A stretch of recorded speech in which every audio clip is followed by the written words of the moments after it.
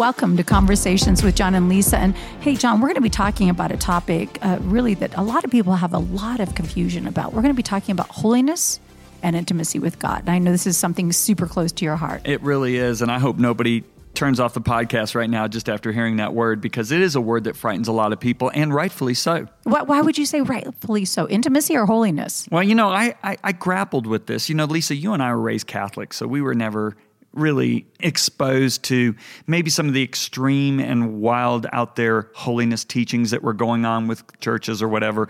I just found Jesus in my college fraternity and started reading my Bible, and I'm like, This is what I'm seeing. I'm seeing holiness all over the place. I'm like, you can't avoid this subject. This is like trying to say, oh, I'm going to come to the United States, but I don't want anything to do with apple pie and baseball. Well, I hate it's baseball. It's a big part of it. I'm sorry. Yeah, that's good. That's probably a bad example, I like isn't pumpkin it? pie. Okay, but let's talk about this. Maybe right off the front, we should define what holiness is. Yes, I'd love for you to go ahead and do that before I jump into it. Okay, so in my perspective, I have found out that holiness is not about us trying to be good. It is about living with a revelation that we are God's, that we are bought with a price, and everything about us is consecrated to Him. I love that. That's a beautiful, beautiful view of what it truly is. And, Lisa, when you talk about holiness, you can't separate the one word that goes along with it, and that's intimacy with God. Can you imagine? Let me just put it to you this way. The New Testament speaks about two different types of holiness. It talks about positional holiness. If you look at Ephesians 1:4, it's very clear. It says, even before God made the world, God loved us and chose us in Christ to be holy and without fault in His eyes. So before we ever even made the decision, God, I want to be yours, He made the decision to declare us as holy. That's our positional holiness in Christ. So the moment we received Jesus, the day I got born again, positionally, I was as holy as I'm ever going to be. Okay, now I think that's really, really important to emphasize, because again, people might be saying, John Bevere, you're talking about works here. None of us can have works, that are pleasing to God. So here's the thing. We're talking about positional holiness in Christ. That's the God who makes you holy. But there's also another manifestation of holiness, which is sanctification, which we get to work on. That is behavioral. I like to call it behavioral holiness, and the New Testament talks about this. And Lisa, the way I want to compare it is when you and I got married 35 years ago, just last month. So we're now on 35. I know, this is amazing. When you walked down that aisle, you became John Bevere's wife. I became Lisa Bevere's husband. I'm not more your husband today than I was 35 years ago, positionally. And I'm not going to be more your husband 35 years from now, positionally. But, I had a behavior before I got married to you. I flirted with girls. I got girls' phone numbers. I dated girls. After I got married. You taught girls tennis lessons and promised to teach them after we were married, too. And I had to tell her, sorry, he cannot fulfill that promise. Oh, my gosh, that's right. That was that girlfriend before you. Yes, that was the girlfriend before me. I forgot all about that, honey. Women don't forget. Yes, they don't. Remember you are the tennis best elephants on the planet. No, I'm joking. No, babe, but after I got married to you, I stopped flirting with girls. Holiness afterwards. I stopped flirting. I stopped flirting with girls. I stopped asking for girls' phone numbers. I stopped talking inappropriately. Why? Because I wanted a behavior now that would match my position. Right? That's awesome. And if you look at what Peter says in 1 Peter chapter 1, verses 14 and 15, he says, so you must live as God's obedient children. Don't slip back into your old ways of living to satisfy your own desires. You didn't know any better then. But now you must be holy in everything you do. Now he's talking about our behavior, just as God who chose you is holy. So now we're talking about behavior. So really almost what it's saying right there, very simply, because I try to take everything complicated and make it really simple. God is holy. We do holy. Right. Yeah. I love that, Lise. God is holy in all that He is. So He's asking us to be holy in what we do. Right. And so if I look at the motivation for being holy, why would I want that? Because Hebrews 12:14 says, pursue holiness, which means chase after with the intent to apprehend holiness, without which no man will see the Lord. Now, let's talk about that chase after holiness. You wouldn't have to chase after being my wife because you already are my wife positionally. But you would chase after or pursue a wife's behavior. Relational. A relational. Time together. Right. So what I see Hebrews 12:14 saying is, for you to see God, you are going to have behavioral holiness, which we can't do without the grace of God. I tried living holy, Lisa, and I failed. I tried and I failed, and I tried and I failed. Right.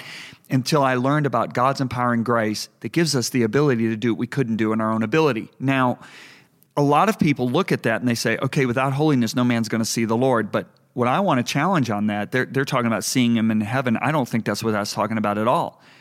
What do you think it's talking about? Well, every eye is going to behold him when he returns. It says even the people that crucified him are going to behold him. It says even the demons are going to bow their knees. Right? Yeah. Mm-hmm. So the way I like to illustrate this is I've been an American citizen for 58 years, right? So I've been under 12 presidents. Their decisions have affected my life. They are my leader, but I've never seen one of them. I've never been in the presence of a president, United States president. You've seen them. You just haven't been with them. Right. So I see Hebrews 12:14 talking about the presence of God. So there are Christians that are under his jurisdiction. His decisions affect their life, but they're not in his presence. And when you understand that, it motivates you to pursue holiness. Now, wait. Now, I want you to make some clarity on that, because the Bible is very clear that we can enter his gates with thanksgiving and enter his courts with praise. So we have this relational where we can come into the presence of God and pray and find mercy and help in our time of need. So we're not saying that people can't get that. What you're saying is, are you talking about a different type of presence of God?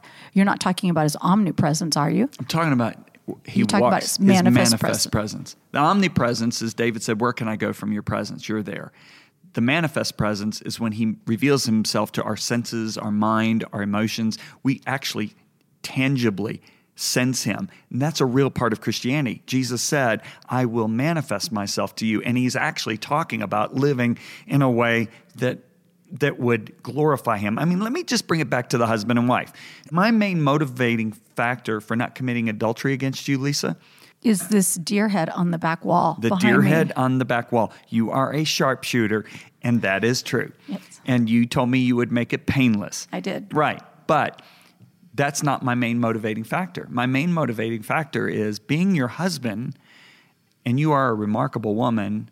That means that if I'm pursuing the behavior of a godly husband, it's going to make it a lot easier for you to open your heart to me and share your secrets and your intimate secrets with me. So what I never want to lose is that ability where you look at me when our heads are touching the pillow and you say something to me you wouldn't say to anybody else. If I look at the way we have handled the grace of God in the Western church, the modern church, it's like saying, Jesus, I'm technically married to you. I'm technically one with you. I'm born again. I'm saved. But yet, if we flirt with the world, is he really going to share the intimate secrets of our heart? Just like if I looked at you and said, hey, I've got a marriage license that says I'm married to you, but I'm going to bed with other girls, you're not going to share your intimate secrets with me. I'm not going to share my bed with you. Nothing. Yeah. I'm not feeding you. Yeah. Well, yeah. And so as Christians, what do we desire more than anything else? Jesus, when he was talking to that church and he said, I'm standing at the door and knocking. Yeah. He's not talking evangelistic. He's not saying, and I think it's great that we use this evangelistically. Hey, he's standing at the door and knocking at your heart. But he's talking to a church. And what he's saying is, let's say somebody really, really important that we wanted to see came knocking at our door. Let's say Roger Federer came and knocked at our door, right? Roger Federer was like, man, I want to meet John and Lisa Bevere. I want to spend time. I want to have a meal, a Lisa Bevere, wonderful Sicilian cooked meal. And yet we've got so much noise going on in our house. He's knocking at our door. And then all of a sudden he's like, okay, and he walks away. I think Jesus is saying, if you have all that noise of the world going on in your heart, you have all this flirtation with the world going on in your heart, and I'm knocking, you're going to miss these opportunities, because he said, I'm going to come in and dine with you. I think he's saying, I'm going to serve you the richest food in the universe, which is manna from heaven, revelation knowledge, wisdom, insight, understanding, abilities, and how we can reach our neighbors. So that's the way I see it. How do you see it, babe? Well, I love that. And I was also reading, Hebrews 12:28 right here, where it says, therefore, since we are receiving a kingdom which cannot be shaken, the kingdom of God in us cannot be shaken. It's a solid foundation. It says, let us have grace. So even though it can't be shaken, let us have grace by which we may serve God acceptably with reverence and godly fear. Wow. So we have reverence and godly fear. And I love how you always talk about it's not about being afraid of God. It's about being scared to be away from him. So it's not that we are scared of God, like, oh, he's going to be mad at me. He's looking for a reason to judge me. But we draw near, trembling at his word.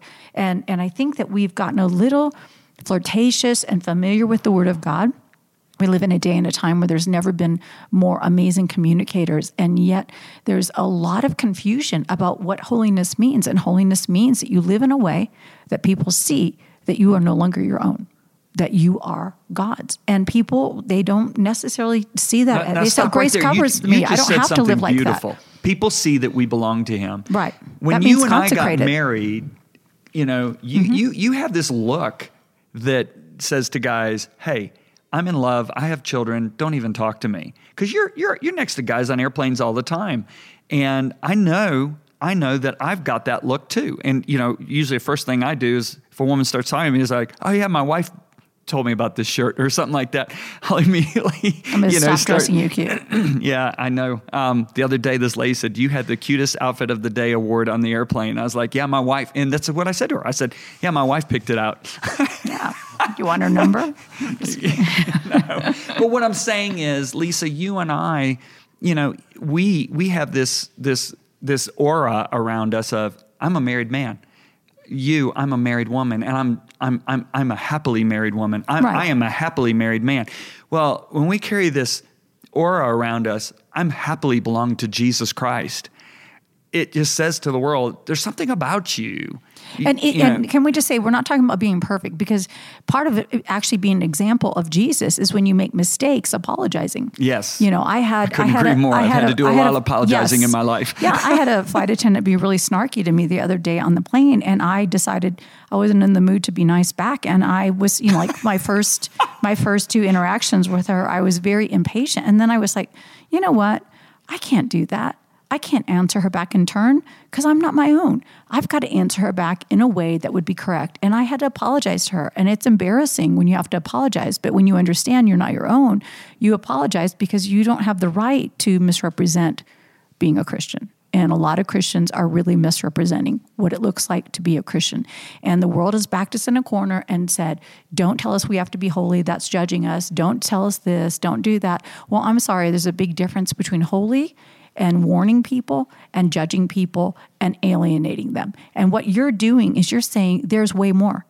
There's an intimate relationship with God for you if you will actually press in and say, God, I want to be holy. I want to live in such a way that my life honors you because I want an intimate relationship with you. I don't want anything to stand between us. I don't want any breach. I know that I'm saved. I know I'm going to heaven. I know that Jesus is my Lord, but I want to bring other people with me, and I want to live in the fullness of a Christian life. We're the only Jesus the lost are going to see. And if you remember, Jesus said, I sanctify myself for the sake of the world, for their sake. Mm-hmm. When we live in a life that glorifies him, and part of that is being quick to apologize to somebody if we've done wrong because we're not perfect people. Jesus was perfect. He never had to apologize. But that's part of the witness of, wow, this person really does have a relationship with God.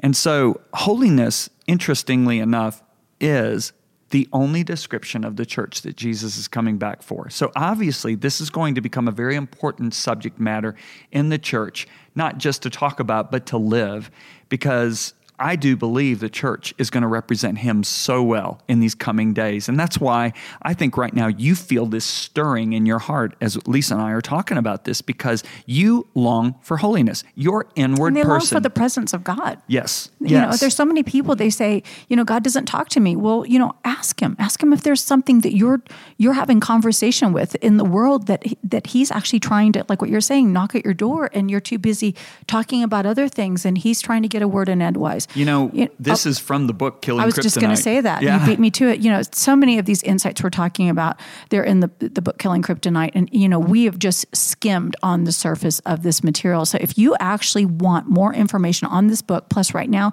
can they still get, I think, some free bonus materials? Then you need to go to Killing Kryptonite, which is awesome, easy to remember, killingkryptonite.com.